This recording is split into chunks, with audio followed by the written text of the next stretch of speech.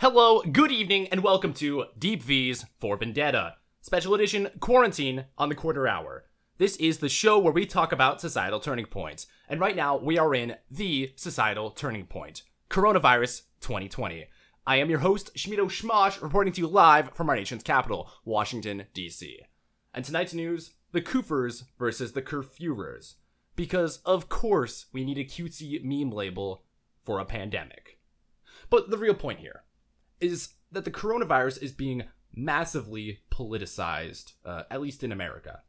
There is a huge us-them mentality that's forming among the American populace and among American media sources and politicians. And that's forming when we already have had peak division in American politics and American people, generally between the right and the left, and Republicans and Democrats, and all of that's been going on for the last several years, particularly inflamed during the Trump administration. But with the pandemic, with the coronavirus, what is the divide here? What are the two sides that I'm referring to? Because, of course, everything only ever has two sides. A quality civilized country with a two-party system. We have the Coofers, the folks who are saying, it's just the flu, bro. The folks who are saying that we should just quarantine the high-risk individuals, the elderly, the folks who have pre-existing respiratory conditions or autoimmune disorders.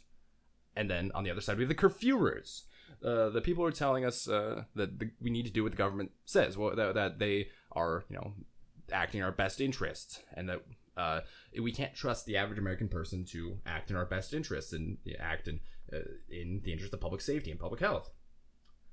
We have on the one side the nationalists, the people who are gathering from this event, taking out of this event that we need to bring manufacturing back to America, especially of medical supplies and medical goods. So one thing we're encountering is that we don't always have access to some of the things we need.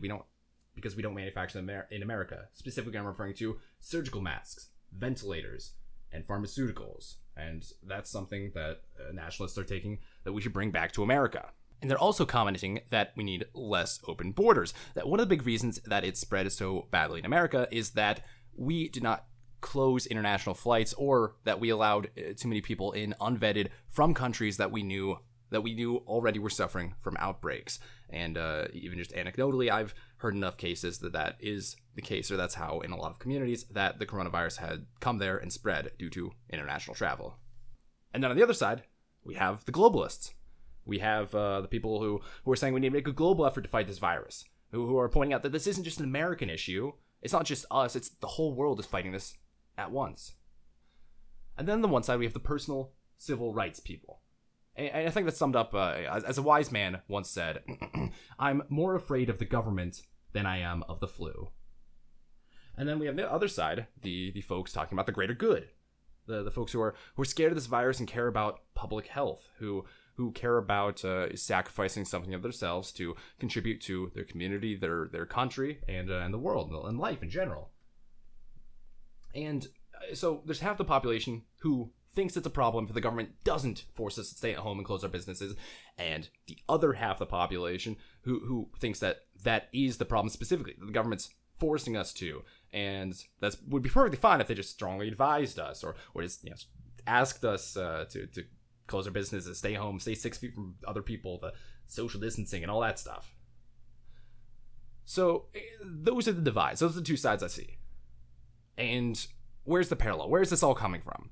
So I see this being very similar to the divides we see in climate change, where if you don't subscribe specifically to the public narrative, subscribe exactly to those beliefs, then you're a science denier.